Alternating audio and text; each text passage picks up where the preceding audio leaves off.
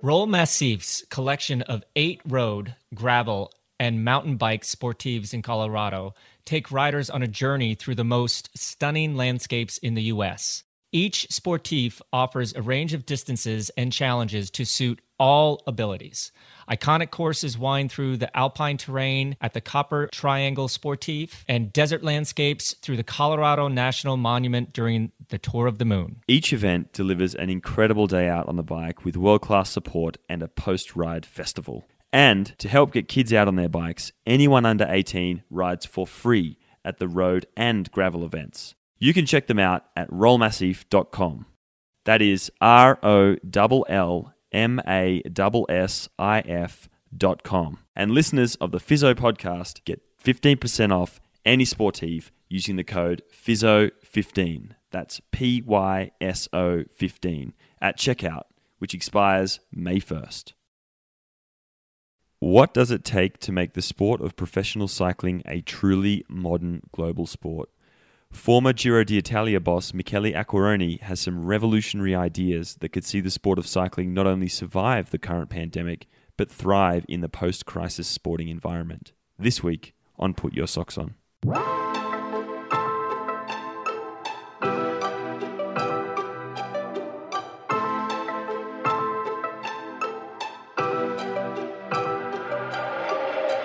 G'day and welcome to another episode of Put Your Socks On, the podcast that's been social distancing since April 2019.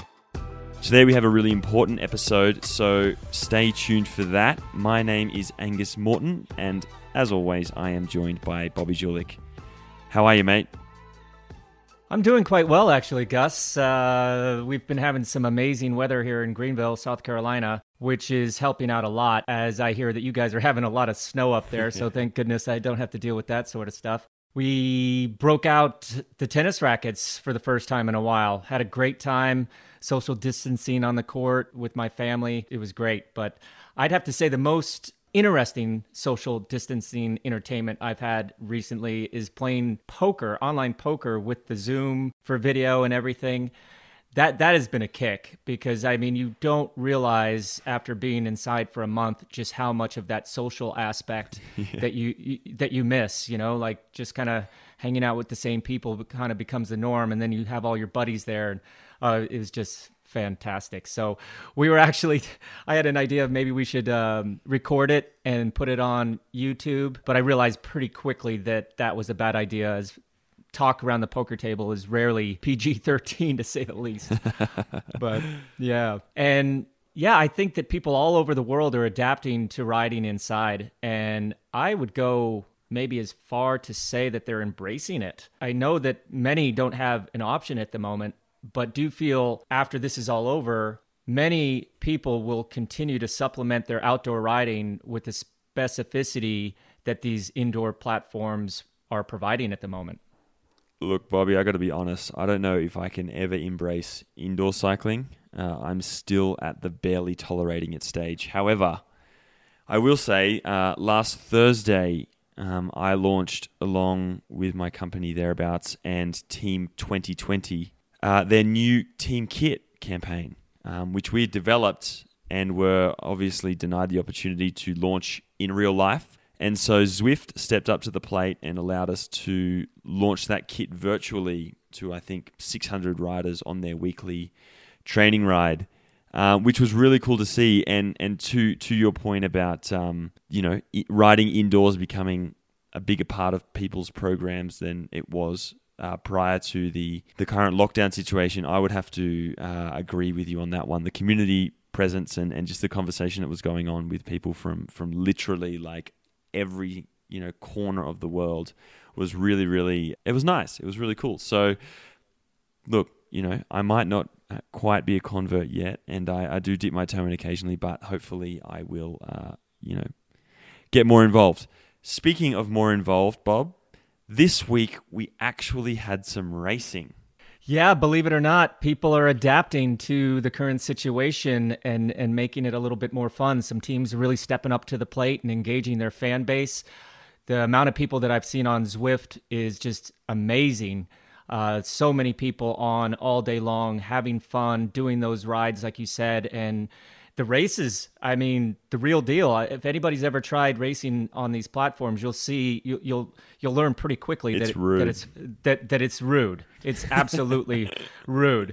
But Team Ineos had a really cool kind of group ride, and then they finished with their whole team racing up the Alpe du Zwift, which I actually tried yesterday with George Hincapie, and let me tell you, it's legit. I mean, Rohan, he just murdered everybody in that race. I mean, really, they didn't stand a chance, because when you think about something in some particular rider's wheelhouse, going hard for 34 minutes, I think he did. Yeah. Is 16. In a confined space, basically racing against yourself. I mean, Rohan Dennis has got to be one of the best people in the world to do that. So yeah, he won quite easily, to tell you the truth. He definitely put that time for Alpe du Zwift pretty much out of the ballpark for 99.5% of the rest of the human population. But you know what would have been cool? Because he had plenty of time to celebrate this, and they were all on Zoom, so they all knew what was going on. But it would have been so cool to see him celebrate his victory with some sort of like preempted champagne podium jersey flower presentation. I think that would have been the icing on the cake for me, because it's got to be fun, right? And we all have to laugh, and laughter that would have made my day. So congratulations to him for that. There was another race, the Trofeo Bologna. That was a women's race, which was won by Ashley Mollman-Pazio. She did actually post up her hands at the end, and I didn't watch it live. I went back and watched it in the recording, and as soon as she did that, I was so stoked. I thought that was awesome. So congratulations to her.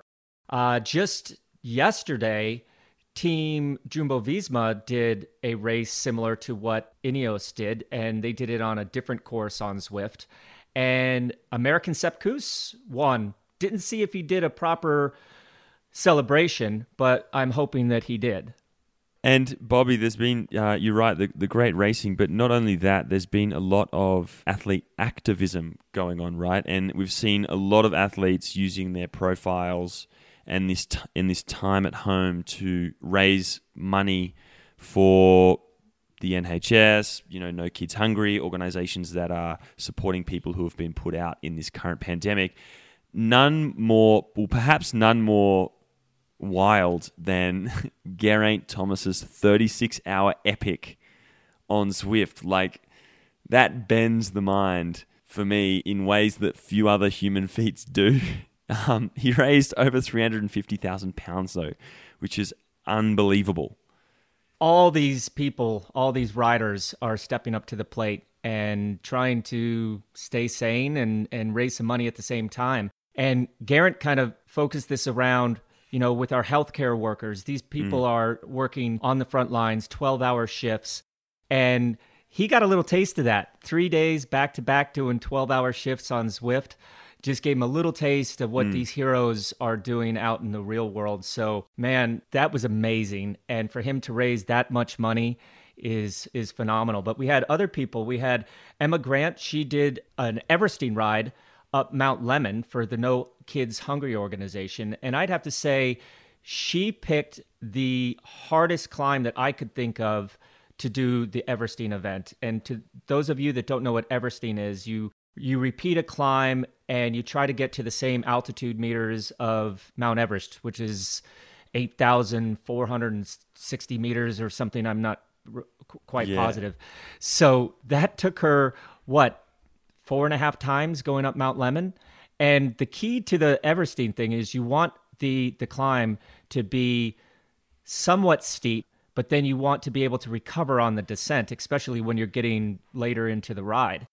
And to those of you who have not done Mount Lemmon, you have to pedal pretty much all the way on the descent. It's very hard to just stay in a super tuck and get down, quite quickly, because normally there's a headwind. So congratulations to Emma for doing that. Other people that are doing some things, Amber Nevin is on the RGT platform, is going to do a couple indoor races, also raising money for No Kids Hungry. and Rebecca Roche.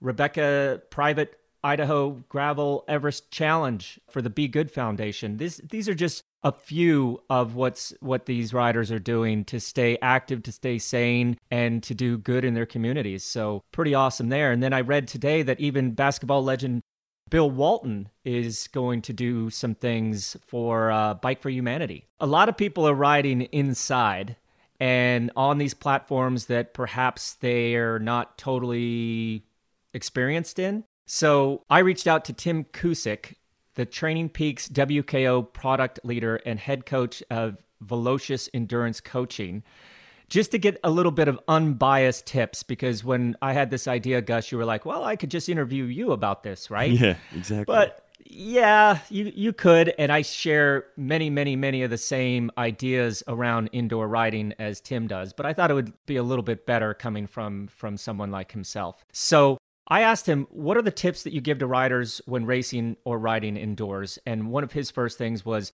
invest in a quality trainer that has a freewheel for simulated inertia. Maybe that's part of your problem, Gus, is that your memory is that fan trainer where you would just burn your back wheel off and stare at your garage door. But it's gotten a lot better, put it that way. You know, for extended training and racing indoors, if you want to keep your data stream clean, you should actually pair your power meter that's on your bike that you use all the time as the controllable power option on these platforms, because a lot of people do just use the default setting for whatever, if it's the kicker, if it's the tax, which has a power meter built in but may not be the same. So also keep in mind that indoor riding is static. So it's much more difficult to create the same watts, especially in those explosive sprints, than outside, because outside you're dynamic, you're moving from side to side, which is actually creating higher watts, not necessarily watts that are propelling you forward, but you know, it's very normal that a person could do 1200 watts outside in a sprint and then inside only do 100 and think that something's wrong. So just keep that in mind a little bit. It's also important to establish your indoor training zones compared to your outdoor training zones due to this fact. But I think it really only affects those shorter durations, those sprints and whatnot, because that's when you're standing up, you know, jockeying back and forth on your bike. But if you're doing an FTP test or, you know, long sustained climb like Alpe d'Huez, I think those differences would be much, much lower. But getting over that monotone effect of indoor training is pretty important. You know, you have the erg mode, which people know now is what actually allows your trainer to hold a specific wattage, where in real terrain, you have that variance in watts. So when you're doing the specificity on the trainer, it actually can be a little bit more difficult than doing it outside because you don't have those little micro breaks. But trainertainment, this is very, very important to coaches and athletes that are just selecting these workouts on these platforms, is you need to make it entertaining, right? That definitely does sound a little bit non-pro, but like you got to find a way to stay on the trainer a little bit longer. And if you can change the workout design and the format variation, that's key to staying on the bike a little bit longer. And Tim's real big tips here is cool your environment as much as you can. Get some airflow going through there, open up a window, get some fans, because thermal regulation can definitely be an issue. And not only the performance on the bike, but just the overall enjoyment. So make sure that you're in a nice, cool, air-conditioned, if possible, room. And hydration, you know, make sure to increase your consumption and electrolyte use, because if you get off the turbo trainer nowadays, or the smart trainer, I'll say, you'll see your shorts are just white. It looks like you're a salt lick because you're just sweating so much more than outside in some of these conditions. And Tim definitely said, because you're in the static mode locked into the trainer, that maybe a little bit of post-ride stretching would be better. People are spending more time, so you know, calibrate those trainers, put in your appropriate weight, make sure that you're cool, make sure that you're hydrated, make sure that you're fueling correctly, And that's the way to stay on a little bit longer. It would be interesting to hear what a guy like Geraint actually ate during those 3 12-hour rides. I bet you it was an enormous amount of food and enormous amount of liquid going into his body during that time. Bobby, that brings us to the main part of the show this week, and that is our interview with Michele Acquarone. In late 2013, in a shocking announcement, news came from RCS that its then chief, Michele Acquarone, had been accused of embezzling a staggering amount of funds from the company and was being removed from his role pending an investigation into the matter. More than 8 years later, an accountant at the company, Laura Bertignotti, I hope I got that right, was found to be responsible, and Acquarone was acquitted of all charges. In what many would say is justice delayed, justice denied, Acquarone took up work with a tech firm, leaving behind the cycling world. Beyond the staggering personal cost of the investigation for Michele was the opportunity cost lost to the sport of cycling. Michele was a rising star within the RCS organization and on the verge of making one of the most effective, at least on paper, revisions to the sport of cycling in decades, setting up a real challenge to the ASO UCI status quo and taking the sport right to the forefront of the 21st century. Yeah, the reason we want to bring this up is that Michele's vision for the sport was truly revolutionary. And in the years since his removal from office, the mission he was attempting has fallen largely by the wayside, with the sport stagnating over the subsequent, 9 years now. Exactly, and we thought with the current situation in our sport giving us pause for reflection and the opportunity to give real serious thought to what we want it to look like once racing resumes, we thought let's sit down with Michele and get his feelings on where the sport is at now and where it needs to go if it is to truly become a 21st century global sport. Michele, welcome to Put Your Socks On. Thank you so much for making the time today to jump on the Zoom room and do this interview. Firstly, how are you and your family and loved ones holding up over there? Hi guys. I'm very happy to be here. We are fine. Fortunately, we got through the virus, both of us, my family, my wife and I. But now we are fine. So we are good and our kids are okay. We are still at home, of course, but everything is fine. Great to hear. Wishing everybody really well. Let's jump into it. You were at one time right at the heart of pro cycling, and you had a lot of ideas about how to make the sport better in your eyes. We realize you've been away from the sport for a while now, but we know you continue to follow it closely, and you do, I guess you now are in the position where you can speak in a very open and frank manner about what the sport really needs to do to fix itself. First question is, with an aging kind of fan base, how do we get more people to watch this sport, to see this sport? Wow, I think that's a big question. Maybe it's the question, because if you have people following the sport, then you have everything you need, because that's the only important thing that everybody in every sport is looking for: people. And what we can do.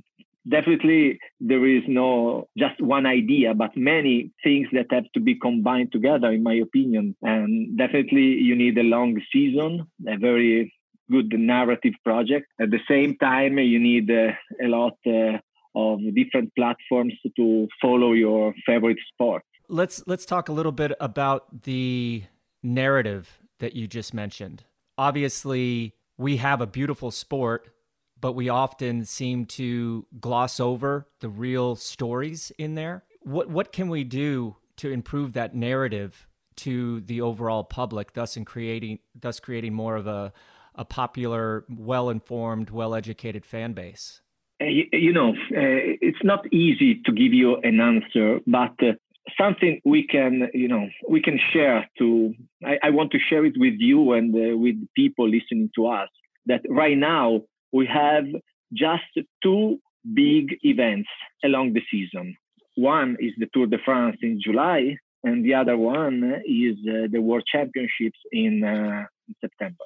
And these are the only two events where I saw a lot of people, media, a very huge interest. And maybe it's not a worldwide interest, but it's very large interest. And the question is how we can have a Tour de France every month since the beginning of the season until the end of the season. And if the season is starting in February, March, and ending in November, we have a lot of holes in the season right now. And definitely we need to have something bigger that can engage more people around the world. So we need a beginning of the season and an end of the season, and not just two big events, in my opinion. What would your season-long narrative look like, and how would it build towards the championship event?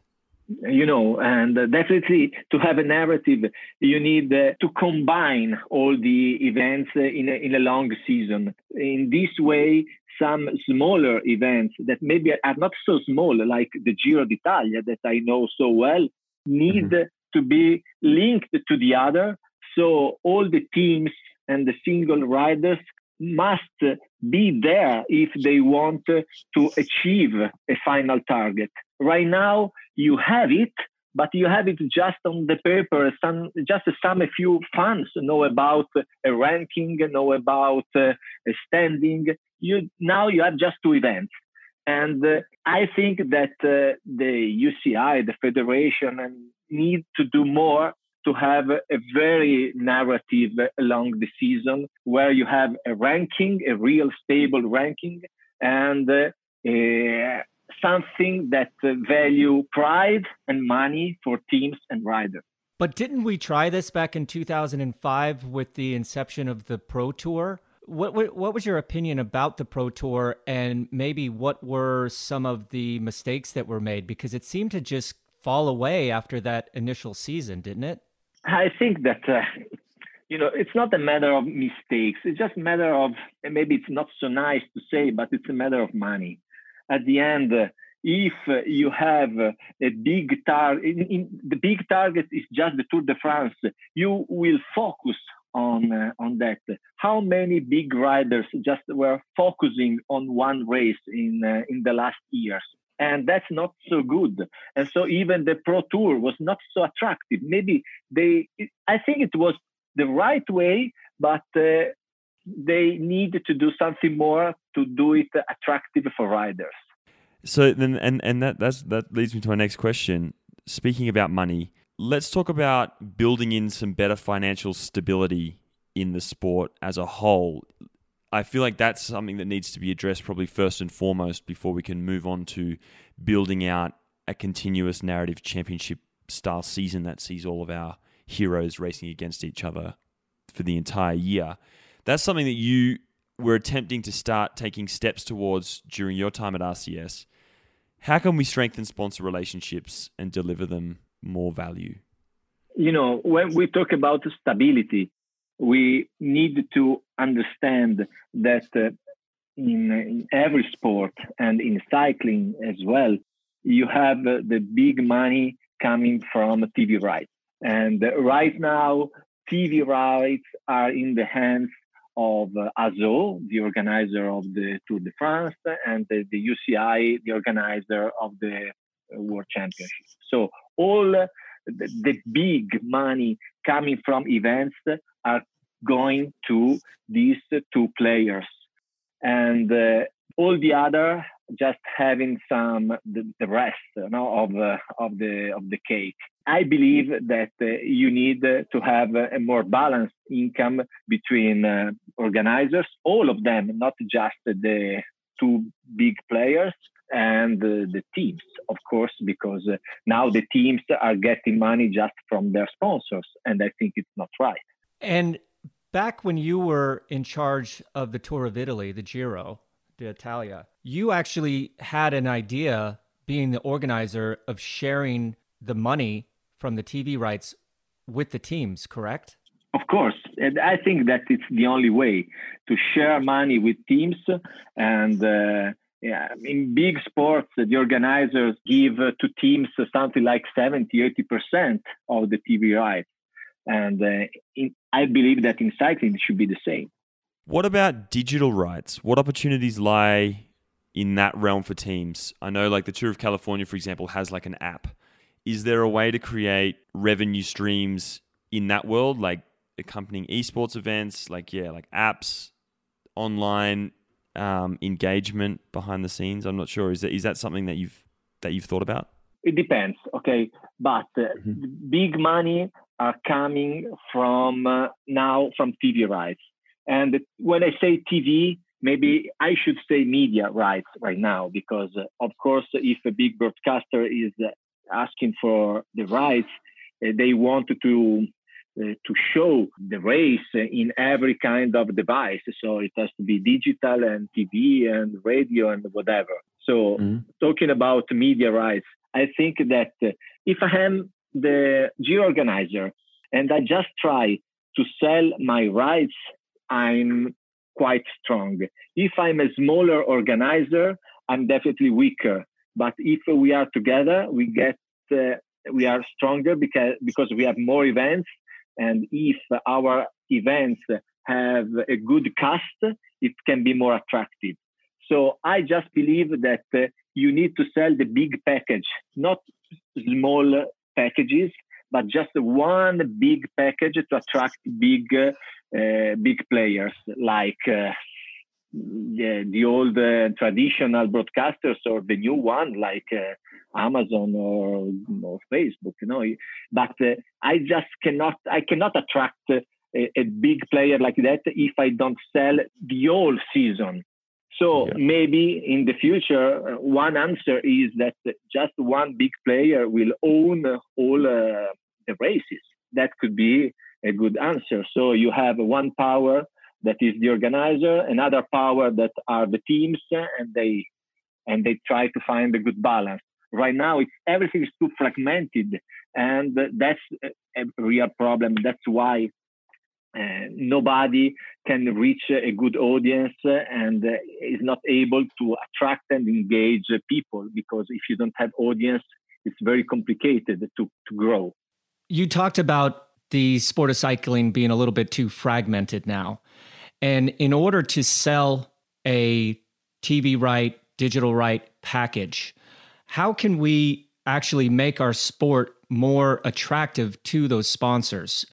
I'm looking at other sports like American football, soccer, or European football over in Europe. These are franchises that have a top division, a second division, a third division, and they're all trying to get better and move up to get a big shot at the Champions League or the playoffs, right? So what could we do to make our season more attractive to these bigger sponsors? Is it implementing more of a franchise situation, building to a crescendo? How could we actually make that a little bit more, I guess, interesting to these people that actually have the money and increase that TV rights without being so fragmented? What do you think, for example, about tennis? I follow tennis, and it's a very global sport with, Grand Tour, Grand Slam in every continent. They have it in Australia. They have it two in Europe and one in America. It's very global. The season is starting in Australia with a big, very, very big event. And the value of the Australian Open is the same of Wimbledon. Of course, Wimbledon is more historical. It's very fascinating. But at the end, the money and the points are the same. And that's very good because it attracts good players. And then you have a good narrative, and you have a season that starts on the hard surface, then it goes to red clay, then it goes to grass, and then hard surface again. And I think that in cycling, it's not so different. But you have a very good ranking, and the players are playing every single tournament to get points and be the number one. And if you are the number one, you can participate to the final tournament, the Masters, where the 8 players are playing. And that's a very good narrative. And they are still working to improve it. and now they have something for the young, the next generation, and they are try to, to create more narrative. In cycling, the UCI is not working in this direction. It's just working to, to keep everything as it is, the status quo. And that's what I don't like. They don't try to do something new. And probably with the Pro Tour, they try to do something in the right direction, but they came back. So I believe that if you have a good narrative like that, even big media players can be very attracted to, to engage fans along the whole season. And of course, you will always have the Tour de France as the best, more important race. But I believe that even the Tour de France will be bigger if you have a very long season along the year. I totally agree with you there, but I do feel that in order to create that narrative, you just mentioned tennis, so I'll use that as an example, that there's spacing between the events, so all the big players can play the same events. In cycling, we have so many races and so many objectives that it just seems to blur. And in American football, for example, you have the starting lineup. And you wouldn't expect to see a game. You wouldn't want to pay to go to a game and then see the second or third string players play the game. So if we could space out our season where the starting lineup, all the best riders are at the same races, yet they have time in between to recover, because obviously 3-week-long stage races, it takes, 10 days to 3 weeks to recover from that. But creating that ability, spacing out the calendar a little bit more so that the Division I teams, you're always looking at the best riders racing the best races. Is that at all possible in the sport, the way that it's set up now? I think that it could be possible with some changes. And you need to have some races going to the second division, maybe. But if you have a first division, you need to have the first lineup for the top teams to engage the fans. I believe, and that's my old idea, that 3 weeks is too much for the Grand Tour. I think that 2 weeks, 3 weekends should be enough to have a very great race, to give more rest to riders and give the top riders the opportunity to ride more races. But anytime I say something like that, I have the people from the old cycling saying that it's crazy because you lose the third week, that it's the most important, where the real champions are going out. And so I understand this kind of history, the vintage cycling heroes coming out, but I believe that now is too much.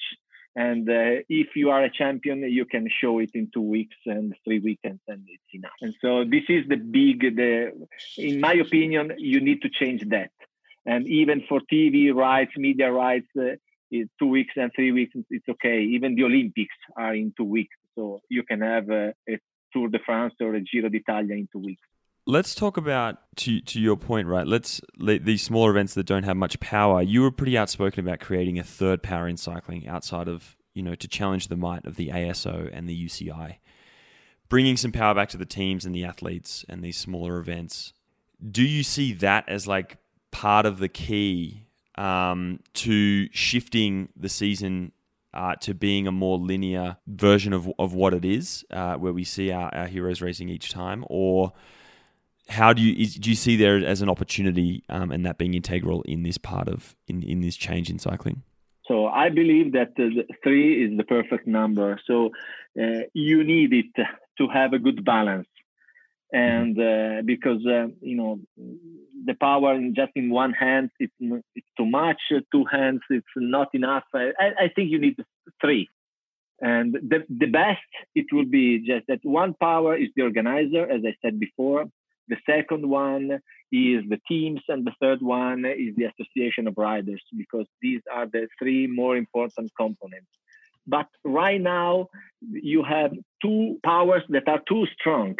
And so you need the third one, putting together all the others at this moment, because you have too many small organizers and you have too many teams that they have no voice. And of course, even the riders that are the last one in the chain.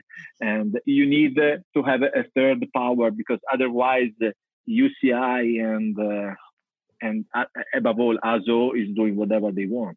And that's the challenge. That's the tricky part, right? Is getting all these different fractions to finally put aside their differences and sit down and actually map out a plan that works for everybody and not just a few. In that scenario, do you feel that it's possible, because we talk about history and the legacy of the sport, et cetera, would something like that actually allow us to move forward? Or would it be just a struggle and a squabble for power between whatever those three powers would be? Good question. I don't know. I just know that if you don't do like that, you stay as you are. So I think that it's worth to try, and then let's see what if something is changing. And what I always said to my friend Steve Maxwell in our long chat is that this power should come from US, in my opinion, because if you want to move the cycling forward, the pro cycling forward, you need a new voice, and it cannot come from Europe, from the old continent, and from France. Of course, you need a new voice coming from your country, guys. And what does that voice look like? It could be a very strong person running the teams, and so, but they need to be bold, because all the time the teams were trying to do something different. Even when we try to do something different, RCS and the teams, everybody was too scared of the ASO and Tour de France reaction, and they didn't at the end, just because they didn't want to lose the grip with the Tour de France. So they needed to do something more, because you should understand that if you have all the organizers, and if you have all the riders and the teams in one side, you have a good power, and you can try to do something different. And so I believe that this voice should come from the teams, and it should be a very good leader of the teams. And I saw also the Velon project that was going on, and I said maybe that's the right answer, but at the end it was not enough. And they were focusing on small things and not on the big one that are the big media rights of Tour de France and World Championships. And I know that in the past, you have been a big advocate of having women's races run concurrently with men's events. I grew up, my first exposure to cycling was the Coors Classic. And that was a perfect example of a race that ran at the same time, the women's at the same time as the men's, pretty much the same courses in the same format. And it was fantastic. I remember, due to that, when I was 13 years old, 14 years old, getting into the sport, I had pictures of women up on my wall as well as men. But recently, with the announcement of a proposed race schedule and start date for the Tour de France, one thing that is absolutely just hasn't been looked at all is women's racing. And we've read recently, the Cycling Alliance have just wrote a very scathing letter to the UCI saying that they're being ignored. Where can, in your opinion, can these races combine and run a congruent event with men's races at the highest level, and sharing that TV production, sharing the buzz around the race, instead of always trying to do these separate events where obviously the media attention isn't the same? Yeah, you have the answer. You know, it's so easy to do combined events that it's crazy that all the pro cycling movement is not doing that, and not the organizers, not the teams, and it should be a must. If you want to have a first level race, you need to organize also a women race at the same time. And you have the TV production, you have the operational already in place. Everything is there. You have, of course, the buzz. You just need to invite the top girl teams and let them ride. It seems pretty simple, Michele. But it is. It really is. Before I was fired at RCS, we were working on this kind of project on the one-day races. And I didn't see just one reason to not do that. And it was the summer of 2013. And we said, okay, let's just start with Le Strade Bianche, and let's start with the Sanremo and Lombardia.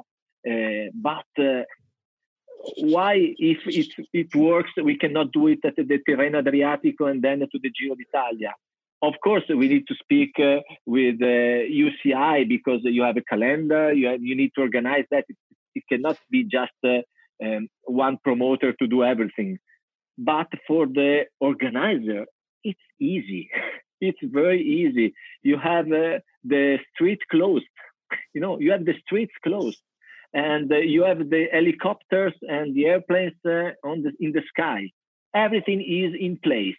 You just need to invest a few money extra to have a great show with two races at the same time. So what do you think is stopping that from happening? If you say from the organizational perspective, it's quite easy. Is this something that's landing with the UCI and they're trying to do something different with the sport, or?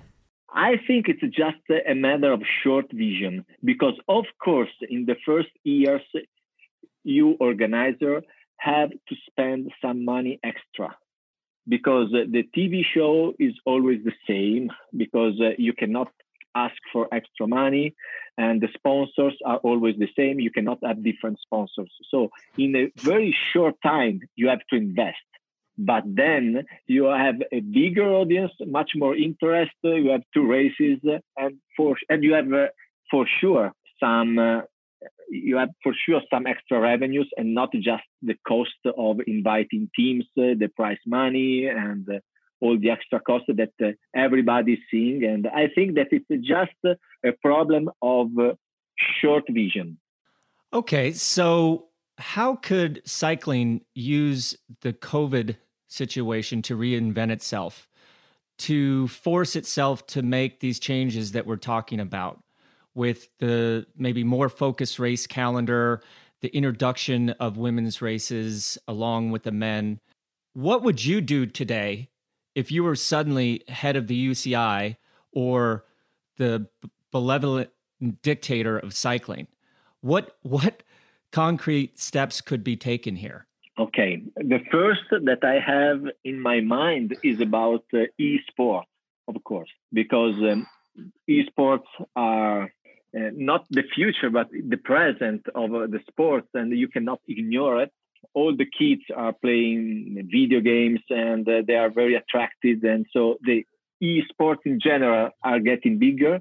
And in cycling, we have something magical, because it combines the console, the video game, with a real physical activity, and it's great. If I have to choose my kids to play Fortnite all night long, or to ride a virtual race, I will invest all my time to convince them to ride a virtual race. So I think it's healthy, it's great, and it's a great opportunity for cycling to attract a very new, larger audience. And the second point is that you have the opportunity to make some experiment. I don't know if it's good in English to say like that. Maybe it's just an Italian translation, but try to do something new, okay? Yeah. And you have the opportunity to say, okay, we have just half season. What we can do? Try try to do something different. And what I said, okay, let's try to have 3 Grand Tours 2 weeks. Let's see how it is. If it's so real that in the 3rd week you see the champion, and the people are not so happy in 2 weeks. Of course, it's complicated because the Giro d'Italia, the Tour de France already presenting the route, and they need to make some changes. In emergency, they can do it, to make it shorter. Let's see if it works. Or just try to have a couple of combined events, men and women. Let's see if it works. And in hard times, we need different ideas. And you have the opportunity to do that.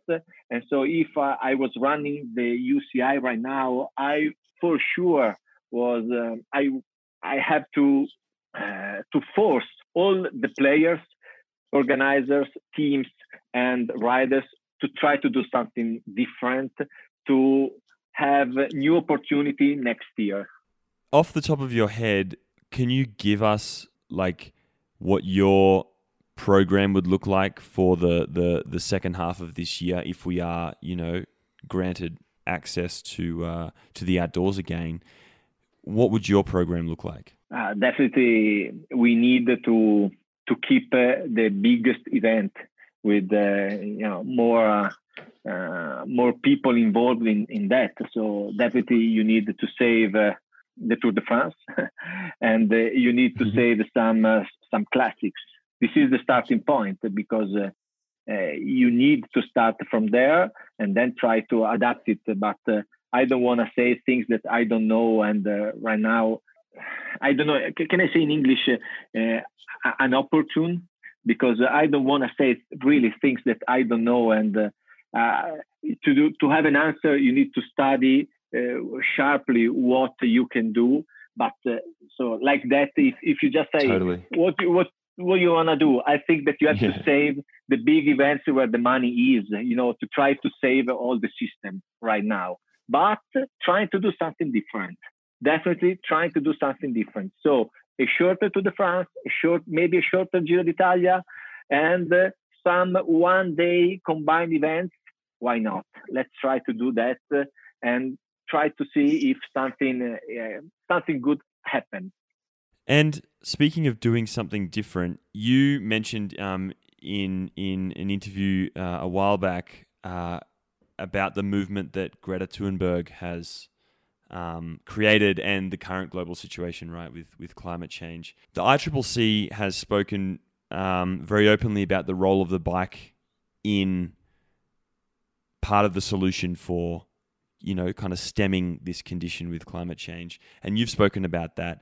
How do you see the role of professional cycling and that world playing its part in the discussion? I feel like right now it's not really talking about that issue, and yet it leads the potential for a big part of the solution to this problem. What are your thoughts on that, and how do you see the potential for the professional cycling world to do something about that? Okay. I don't know if the formula is a mathematical formula and it can work, but for sure, people must change their habits to save the planet.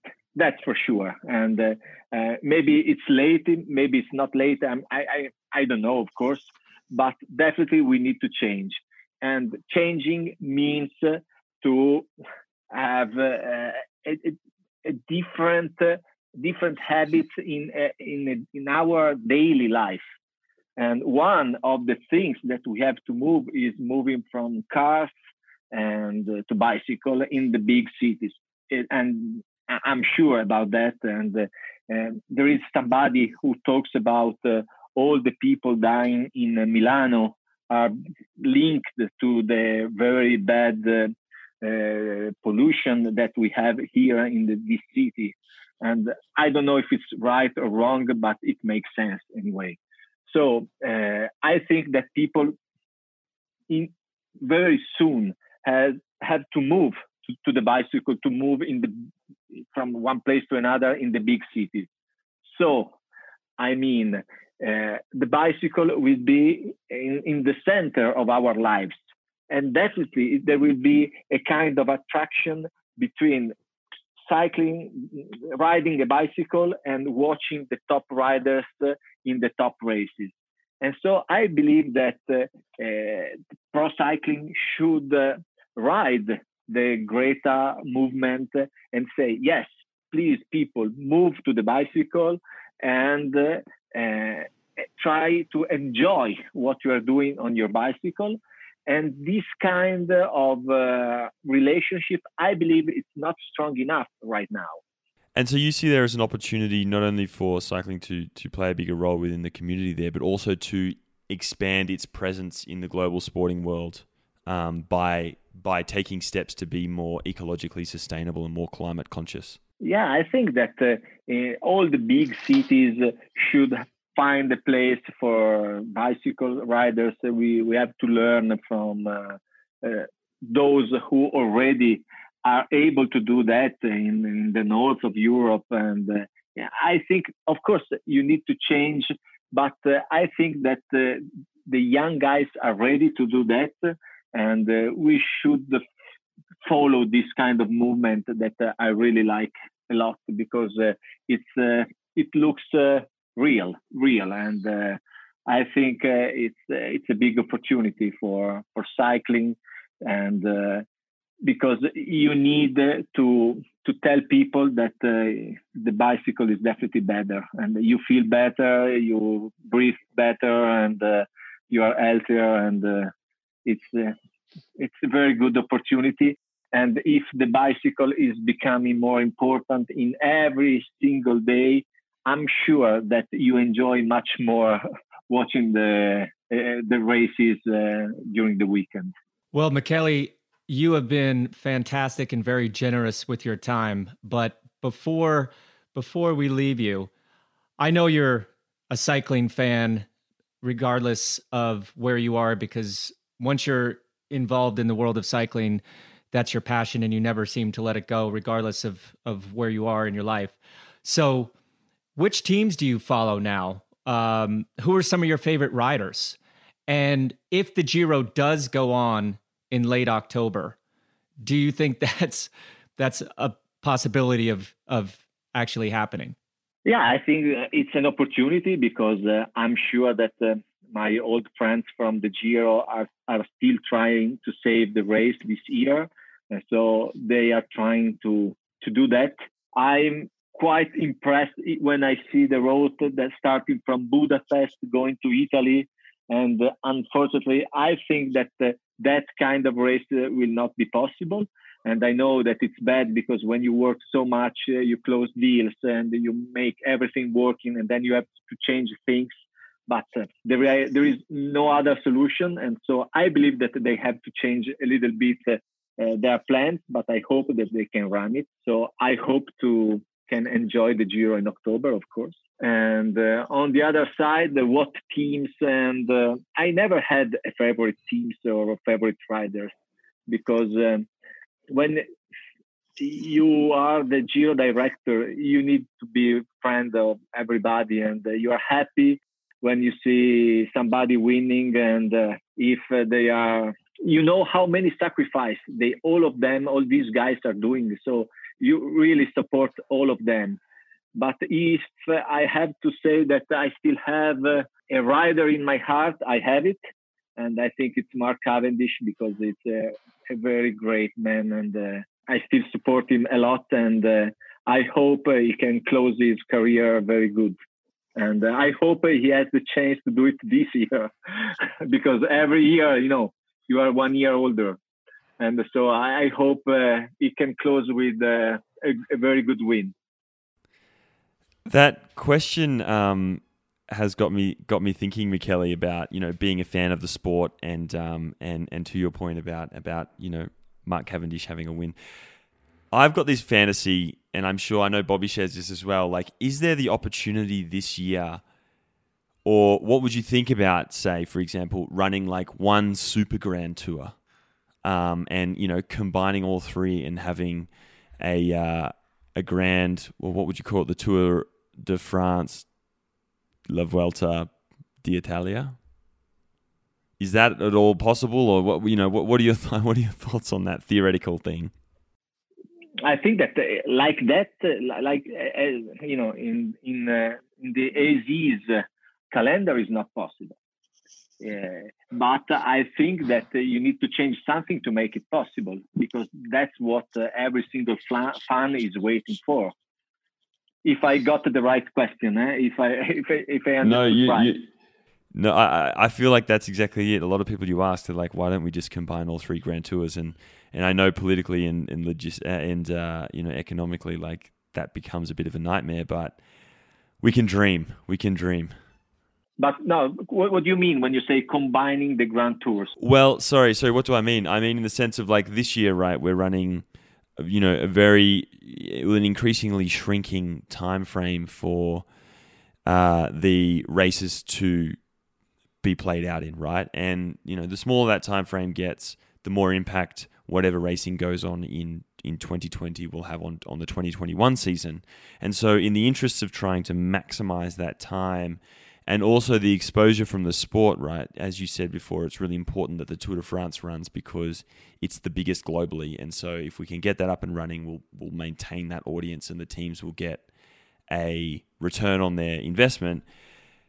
Is there a way to leverage off of that fan engagement and global spectacle and then add a bit of the Giro d'Italia and add a bit of the Vuelta to that mix? So imagine that week 1 is France, week 2 is Italy, and then they fly over and the third week is in Spain, and it's kind of this global... Yeah, that's sort of what I meant by that is... It could be great. I love that. I definitely love that. Why not?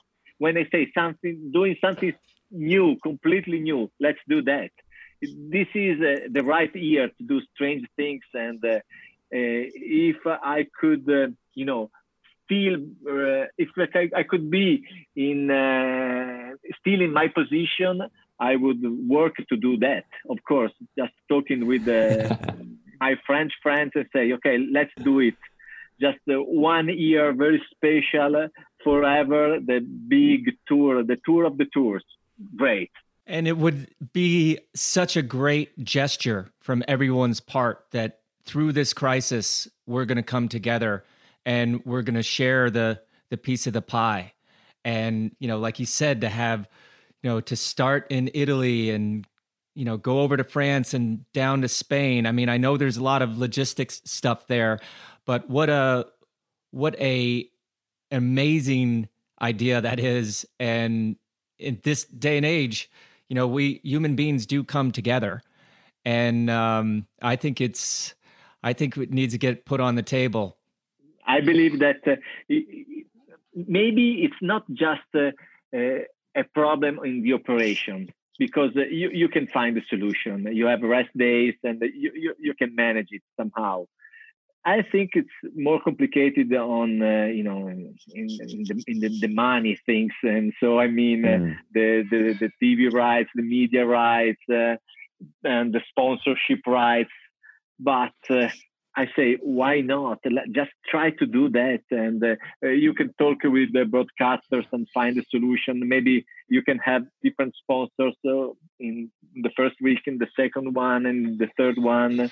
And of course, you can have the finish in France and in Paris. But it's great, and I hope that your idea will be on the good tables in the next days.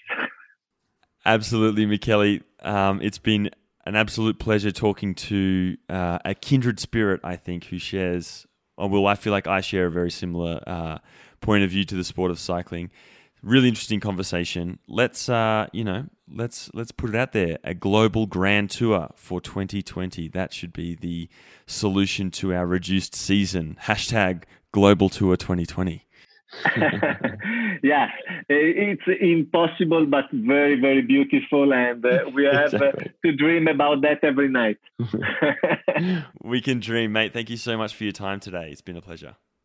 Thank you very much. Bye-bye.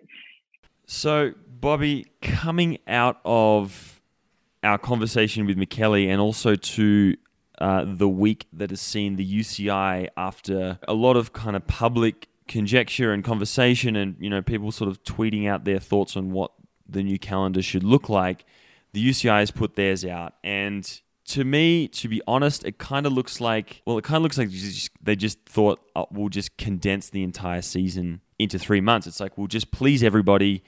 And in my feeling, as a result, they're not pleasing anyone. It feels like they haven't really given too much thought to what the structure and the strain that this will put on teams and organizers will look like. But not only that, but also it's kind of left by the wayside the minority stakeholders in the sport.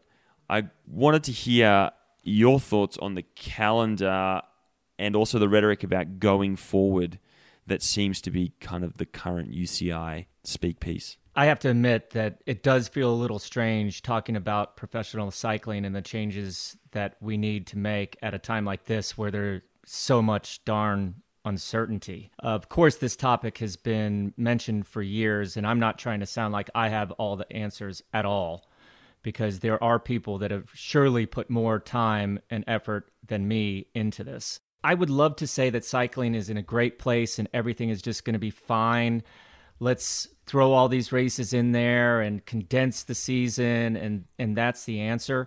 But I think that would be like an ostrich sticking its head in the sand. The overall goal is not to point fingers or disrespect the sport or the people that are pulling the strings at the moment, but to open this up to discussion. And I think that was maybe overlooked, to say the least, in this last week. We can talk about this all we want from our comfortable, cozy armchair quarterback position, but hopefully we'll soon see, other than talking about all these issues, some real action with these issues. Setting the possible race start date for the Tour was a good step, and it does give people hope, but that was only one race. And if there is one race that we save this year, I think it does need to be the Tour de France, because that is such an iconic part of the sport. The NFL would never cancel the Super Bowl unless, something really drastic happened, right? But yeah, that being said, this condensing of the race season should not be at all costs. And one thing that is really clear and somewhat troubling is we can't forget about the women, the under 23 races and junior racing. Just throwing out a couple grand tours back to back to back, I don't know if that is the answer. But there is no easy answer to any of this. Hopefully our sport can take the time to recalibrate during this special period in our lives and look at the bigger picture moving forward. I think we have an opportunity here, and the urgency of now is yesterday in terms of getting this ball rolling. Yeah, I think you're exactly right. And to your point about, women's cycling under 23, I definitely feel, and look, I don't envy the position of the UCI or the ASO and that, but I definitely feel that there needs to have been more consideration there. Tour de France has to run, no doubt. Like, why not run Tour of Flanders or Paris-Roubaix, Tour of Lombardia, a couple of shortened Grand Tours. But I mean, yeah, like we said, I also to be, if I'm brutally honest, I'm also not 100% convinced that the UCI announcing a calendar was a responsible thing to do. Going back to our conversation with Brendan Schwab from the World Players Association, he was talking about the role of sport in the current pandemic. It has a huge responsibility. He was talking about the Olympic Games and the fact that they were still continuing to be adamant that they were going to run. The social impact that has and the sentiment that was putting out into society was potentially damaging, and that was enough of a reason for the Olympic Games to postpone, irrespective of if they could still have run. And so I'm a little bit in that court at the moment with the way that the UCI is speaking. I was on the phone yesterday with Mitch Docker, who's over in Spain. He hasn't left his house for 36 days. He's been training on the trainer. He's talking about a totally different situation in Europe right now than we're experiencing here in the US. Talking to people back in Australia, it's the same thing there. So I feel like right now it's very difficult to have this conversation in a meaningful way. And I am worried that by having this conversation, what is that doing to the athletes, right? We're talking about bringing back racing in August, at the end of August, right? Are guys now who are here in the US who are on stay-at-home orders people in Europe, are they tempted to sneak out and train? Are they going to start pushing the limits? And what does that do, right? Like, what does that do to society? What message does that send? We already saw a couple of days ago, Rohan Dennis, under whatever duress that he was under, like from being cooped up in home, kind of went out and very publicly announced that he was breaking the stay-at-home order, that he said, a bunch of things online that were very detrimental to. Well, it was an abuse of his power. I feel, in the sense that it was an irresponsible use of his power. Sorry, not an abuse.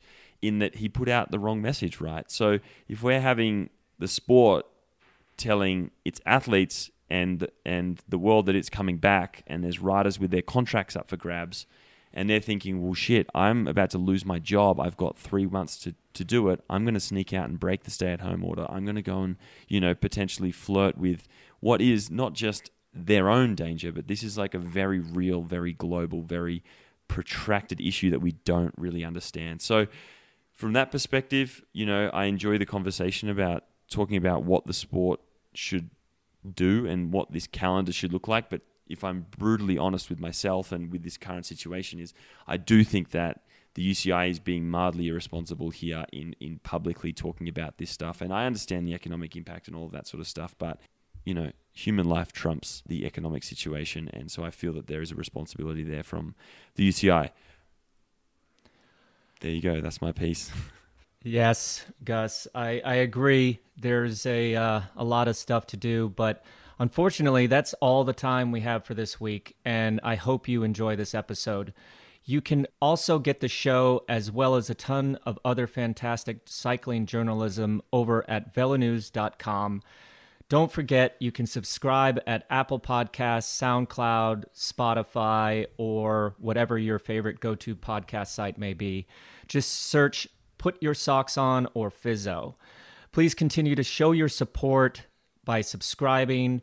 Tell your friends about us here at Put Your Socks On. You can get at us on social media. PYSO Pod on Twitter, PYSO at That Is Gus, and at Bobby Julik on Instagram. So yeah, make sure you reach out to us there. Any suggestions, any feedback, we'd love to hear from you guys. This episode was produced by Steve Maxwell of The Outer Line. It was edited by our very favorite editor and all-time all-star Eddie Rogers. And I guess we have to extend as well a very special thanks to Michele Acquarone and Tim Cusick for contributing to the show and making it what it is. Bobby, until next week, thank you so much. And to our listeners, thank you all for listening. Thank you, Gus. Thanks everyone out there listening. And don't forget to put your socks on.